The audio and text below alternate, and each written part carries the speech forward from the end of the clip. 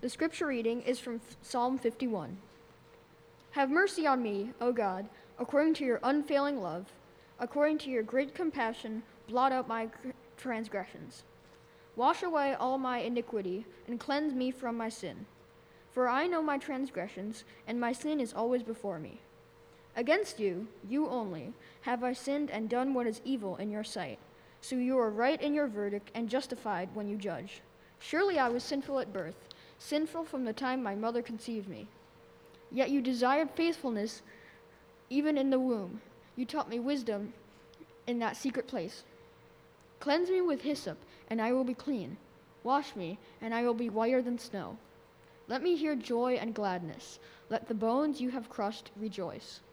Hide your face from my sins, and blot out all my iniquity. Create in me a pure heart, O God, and renew a steadfast spirit within me. Do not cast me from your presence, or take your Holy Spirit from me. Restore to me the joy of your salvation, and grant me a willing spirit to sustain me. Then I will teach transgressors to your ways, so that sinners will look back to you. Deliver me from the guilt of bloodshed, O God, you who are God my Savior, and my tongue will sing of your righteousness. Open my lips, Lord, and my mouth will declare your praise. You do not delight in sacrifice, or I would bring it. You do not take pleasure in burnt offerings. My sacrifice, O God, is a broken spirit, a broken and contrite heart, you, God, will not despise. May it please you to prosper Zion, to build up the walls of Jerusalem. Then you will delight in the sacrifices of the righteous, and the burnt offerings offered whole. Then bulls will be offered on your altar. This is the word of the Lord.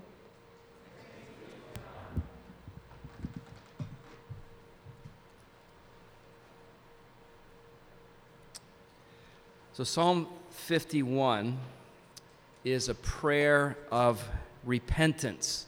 King David wrote this psalm after he had committed a very serious sin and then for a season had really drifted from the Lord. And this is the prayer that he prayed when he sought to be forgiven and restored by God. Well, how do you do that? If you've drifted from God, if you've maybe fallen into some patterns of sinful behavior, let's say maybe there are things going on in your life and you know these things are not right, how can you be restored? How do you seek spiritual restoration? Well, Psalm 51 would suggest to us that if you're seeking this kind of restoration from God, there are really three things you need to do, three essential steps you need to take, and they are these. You need to speak the truth to God about your sin. You need to seek genuine change in your life. And then thirdly, you need to believe that God will restore you. Those three things. To put that more succinctly, these are the three steps. Speak truth, seek change, trust God. Speak truth, seek change, trust Him. So first, you need to speak the truth. You need to be just honest, very honest about your sins and your failures. When I was a kid, there was a very popular TV show. Maybe you've seen some of the old reruns. Have any of you seen that show, Happy Days? Remember that show?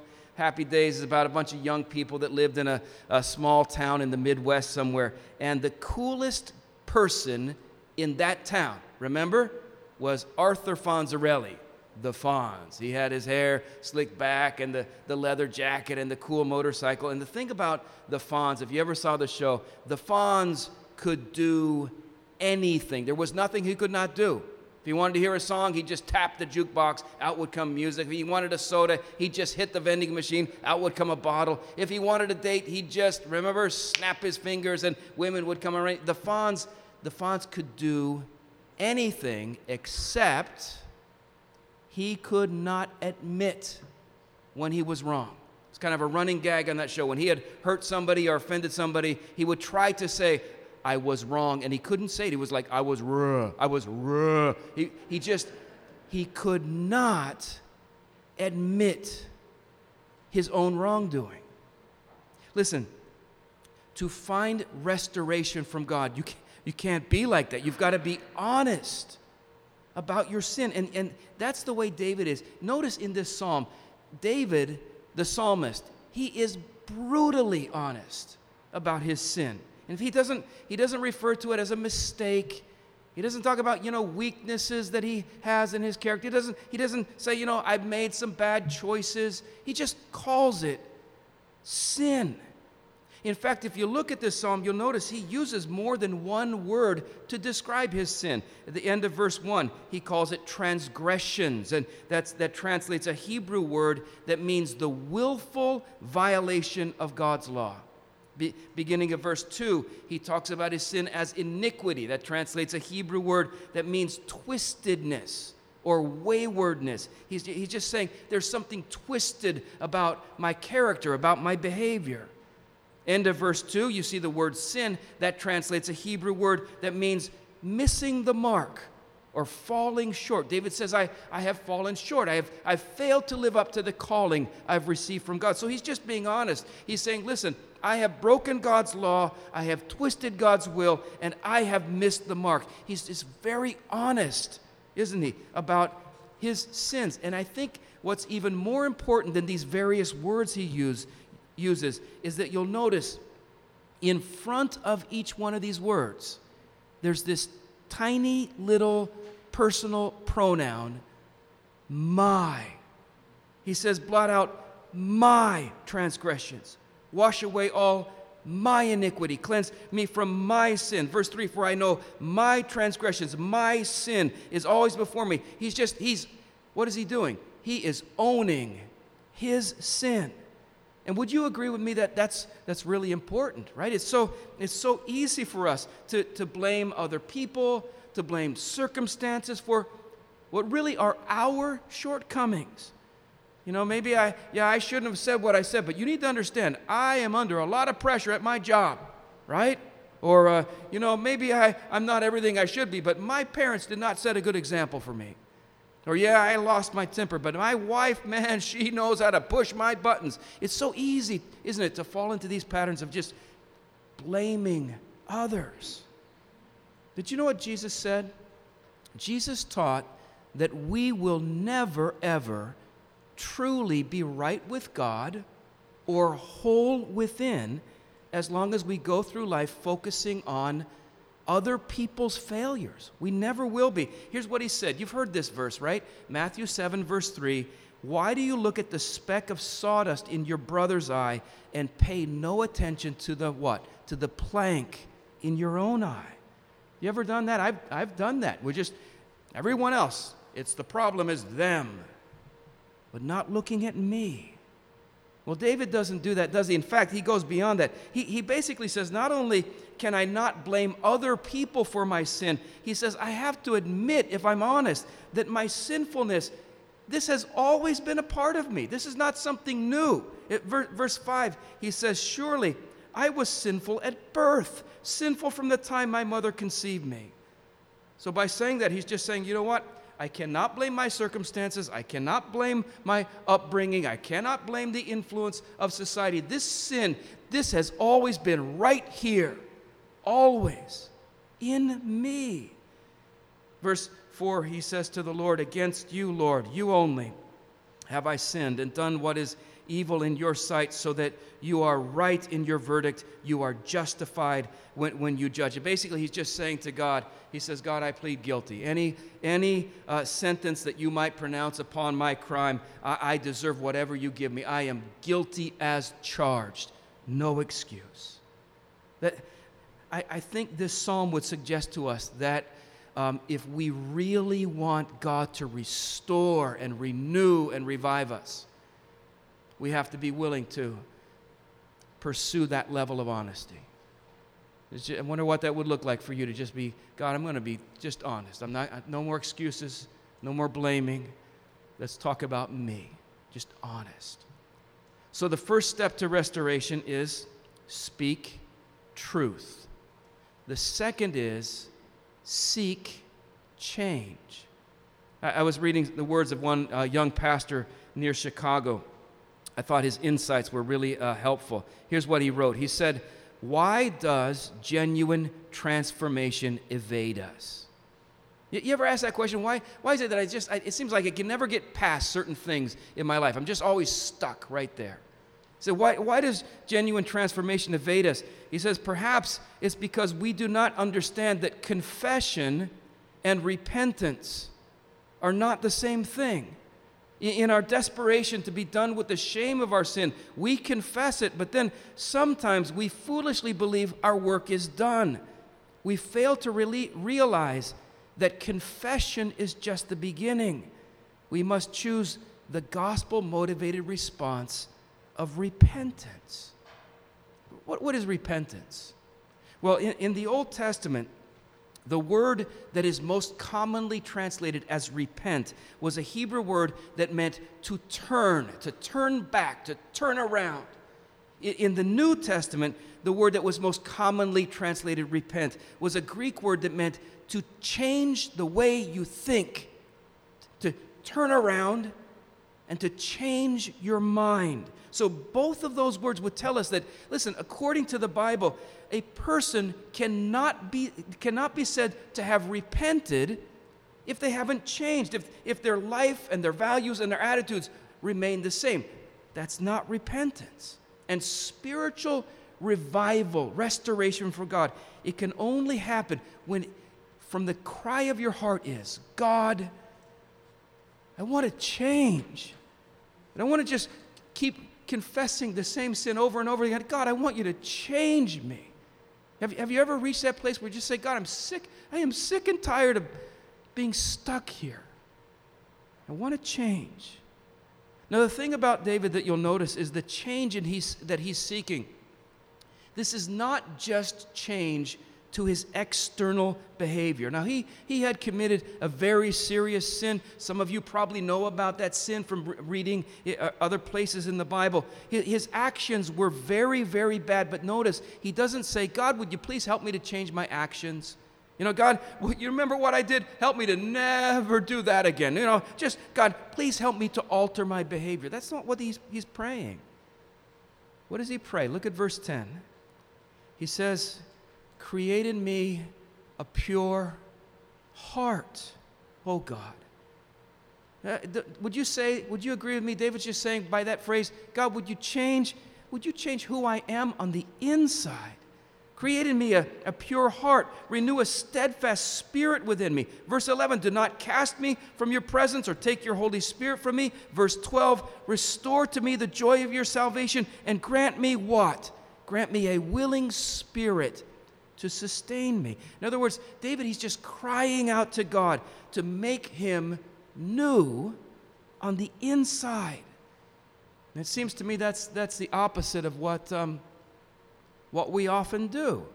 Would you agree with this? Our tendency, at least I struggle with this, our tendency is often just to focus on our outward behavior, those things that we feel ashamed of because people know about them. We just want to kind of clean up on the outside.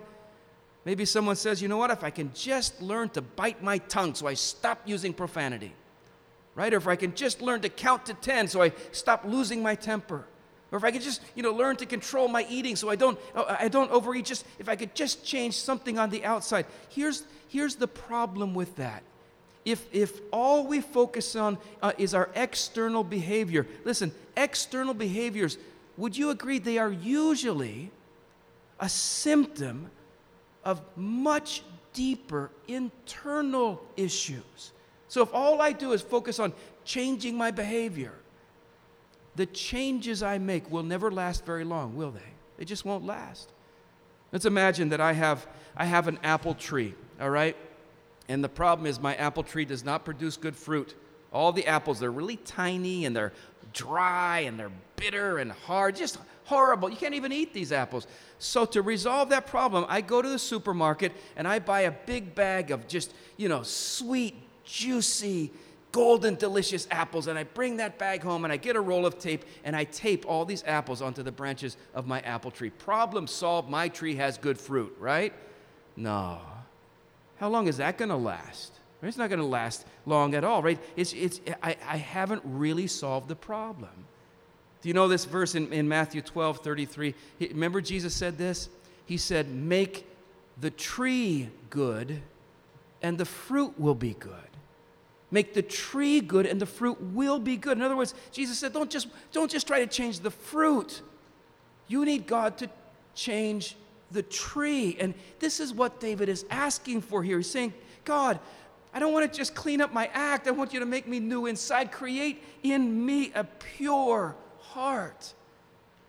So I wonder what would it look like for God to make deep, deep changes inside you? I wonder if there are any lies that you have believed. Lies from the world, lies even from the devil, lies about who you are or the nature of reality. You have believed these lies. What would it look like if God were to come deep inside you and just expose the folly and the falsehood of those lies and set you free from them? What would happen with you? Or maybe there are some fears deep down inside you. You've allowed these fears to control you. What would it look like if God were to come and just set you free from those fears? How would you change? Or maybe there are some good things in your life and you've turned them into ultimate things. You've made them more important than God to you. In other words, they become idols and they now kind of have a power over you. What would it look like if you were to invite God? God, would you just come and knock these idols down and reorganize my life so you're number one for me? I wonder how your life would change. See, the reason I ask these questions is for you and for me to experience real renewal. Those are the kinds of changes we need to be inviting God the Holy Spirit to do within us. So how do you seek restoration? Speak truth, seek change. I think the last step is the most important. You need to trust God. In other words, you just need to believe that as you turn from your sin, as you turn to the Lord, He will turn to you. In other words, that God will forgive you. God will renew you. God will restore you. Now, when you look at this psalm, you realize, David here, he's really asking for a lot, isn't he? This is a big ask from David. Verse 1, he says, "Have mercy on me, O God, according to your unfailing love, according to your great compassion." He says, "Blot out my transgressions." The word that they translate blot out was a Hebrew word. It just meant to obliterate or completely wipe away. This is the word, it's used in the book of Genesis to describe what God did in the flood. When God just came, He just wiped out all the sinfulness in the world by sending the flood. And that's what it means. It's gone. There's not a trace of it left. Just a completely clean slate. And this is what David's saying. He's saying, God, when I wake up tomorrow morning and I look in the mirror, God, I want to be looking into the face of a man whose slate has just been completely washed clean. That's what I want from you, God. He's asking a lot, isn't he? Beginning of verse 2, he says, "Wash away all my iniquity." And the verb that they translate, wash away, it was a word used for somebody that would take clothing, dirty clothing, and go down to the river and just rub it on a rock or on a remember those old washboards, just back and forth, scrubbing until all of the dirt is gone. He's saying, God, that's what I want you to do for me. I don't want you to just kind of wipe the surface of my life and clean it up on the outside. I want you to cleanse me through and through. Would you agree? He's asking for a lot. Wash away all my iniquity. End of verse 2. He says, and cleanse me from my sin. And that was a verb that referred to ceremonial cleansing. It was a kind of cleansing that a priest would perform for a person so that person could now come boldly into the presence of God to worship Him without any fear at all. And David's saying, that's what I want, God. I don't want you just to forgive me. I want to be welcome in your presence. I want to come into your presence without any fear and worship you again. So, man, this guy who had committed such a serious sin, he's asking for a lot. Let me ask you, do you think God would do that for David? Let me ask you this. Do you think God would do that for you? Now, it seems that David believed that God would really do this for him. And I say that because if you read through this psalm, one thing that you'll notice, if you look at the verbs, in the first half of this psalm, all of the verbs are either in the past or present tense. In other words, at the beginning of the psalm, David is either describing the sinful actions of his past or the sinful condition of his present. But somewhere in the middle of the psalm, that changes. Somewhere in the middle of the psalm, with greater and greater frequency, David begins to use the future tense. You see this in verse 7, cleanse me with hyssop, and I will be clean. Wash me, and I will be whiter than snow. Verse 12, restore to me the joy of your salvation. Grant me a willing spirit to sustain me. Verse 13, and I will teach transgressors your ways. Sinners will turn back to you. Verse 14, deliver me from the guilt of bloodshed, O God, your God, you who are God, my Savior, and my tongue will sing of your righteousness. Verse 15, my mouth will declare your praise. Verse 19, then you will delight in sacrifices. Bulls will be offered on your altar. So you see this as the psalm progresses. This man who had committed an incredibly serious sin and who's not asking for a little forgiveness, he is asking for it to be blotted out and wiped away, right? He increasingly uses the future tense. Why is this? I'll tell you why. It's because as he asks God to forgive and restore him, he believed God would do it. God will really do this. He believed. Now, someone might say, wow, David must have had something up his sleeve. I mean, you know, if he was that convinced that God was going to restore him, David, he must have been planning to do something really big for God, right? To make it worth God's while, some big sacrifice he's going to offer to the Lord. But notice, that is not the case, is it? David, he just knew that there was absolutely nothing he could ever do to merit that kind of forgiveness from God. Verse 16, you do not delight in sacrifice, or I would bring it. You do not take pleasure in burnt offerings. Verse 17, he says, my sacrifice, O God, is a broken spirit. In other words, he's saying, God, the only thing I have to offer you is my brokenness. My sin, that's all I can offer you is my sin. That's all I've got, right? So here's the big question of this psalm.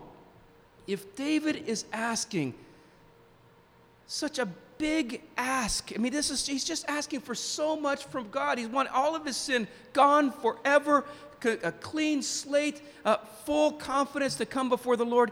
And if he knows there is nothing he could ever do to merit this, here's the question. Why is he so sure that God will restore him? What is this assurance based on? Well, I think you see the answer at the very beginning. He says it right off the bat. Verse 1. He says, have mercy on me, O God, according to what? Have mercy on me according to the sincerity of my repentance, because I am really sincere. No, he doesn't say that. Have mercy on me, O God, according to how hard I'm going to try to change. I promise you I'm going to work at this. That's not what he says. No, have mercy on me, O God, according to all the good things I've done for you in the past. You remember the things I've done? No, that's not it. His assurance, isn't this something? His assurance of God's mercy, it's not based on his feelings. It's not based on his actions. What does he say? Verse 1, have mercy on me, O God, according to your unfailing love, according to your compassion. Not my merits, not my actions, not my feelings, but on you. Blot out my transgression. So his confidence that God will restore him. Do you have that confidence that as you seek the Lord, he will restore you? His confidence, it's based on one thing. It's based on what he knows about the unchanging character of our God. He just knows that, guys, the Lord, our God, he is a God of steadfast love. Do you know that? He is a God of abundant mercy. Have you learned that yet? David just knew that God will restore and forgive those who come to him in repentant faith. Why? Because, listen, that's the kind of God he is. Amen? Now, how did David know this? David knew this from his knowledge of the history of God's work with Israel. Okay? We know this. We know that God is compassionate and gracious, slow to anger, rich in mercy. You know how we know this? We know this from the work that God did through his Son, Jesus Christ. In other words, if David could be confident of God's mercy, whoa, we could be, 1,000 times more confident. We've seen what he did through his Son. 1 John 4, verse 10 this is a great verse. It just kind of summarizes the gospel. It says this: God loved us and sent his Son as an atoning sacrifice, or a propitiation for our sin. That means God loved you and he sent Jesus. If you will turn from your sin and just simply trust him, God sent his Son Jesus on the cross to take all the punishment that every one of your sin deserves. Just take it away. It's gone. And as we turn to Christ and trust in him, listen, just going to be sure, God will forgive me. God will accept me. God will restore you. Do you believe that? That's what we need to do. More than anything, believe. I love beginning of book of Mark 1, verse 14 and 15. It just talks about how, sort of the inaugural sermons of Jesus' ministry. This was like the very first thing he started to preach. It says, after John was arrested, Jesus came into Galilee, proclaiming the gospel of God and saying, this was his sermon, the time is fulfilled. The kingdom of God is at hand. Repent and believe the gospel. That's what Jesus said. Repent and believe. Believe. See, guys, it's not just enough to confess our sin. We need to repent of them. But it's not just enough to repent of them. We need to believe. God forgives. God has forgiven you, Christian. Believe that. Ephesians 1, verse 7 says, in Christ we have redemption through his blood, the forgiveness of sins in accordance with the riches of God's grace. So don't stop at confession. Repent. But don't stop at repentance. Believe. Amen? Would you pray with me? Father, we thank you that with full confidence we can know that when we turn, no matter how far away we are, we start back toward your house, the Father's house. You, Father, come running to us. You throw your arms around our neck and you hug us and kiss us. You say, welcome home. We know this because of what you did through Jesus. And we thank you for it. Amen.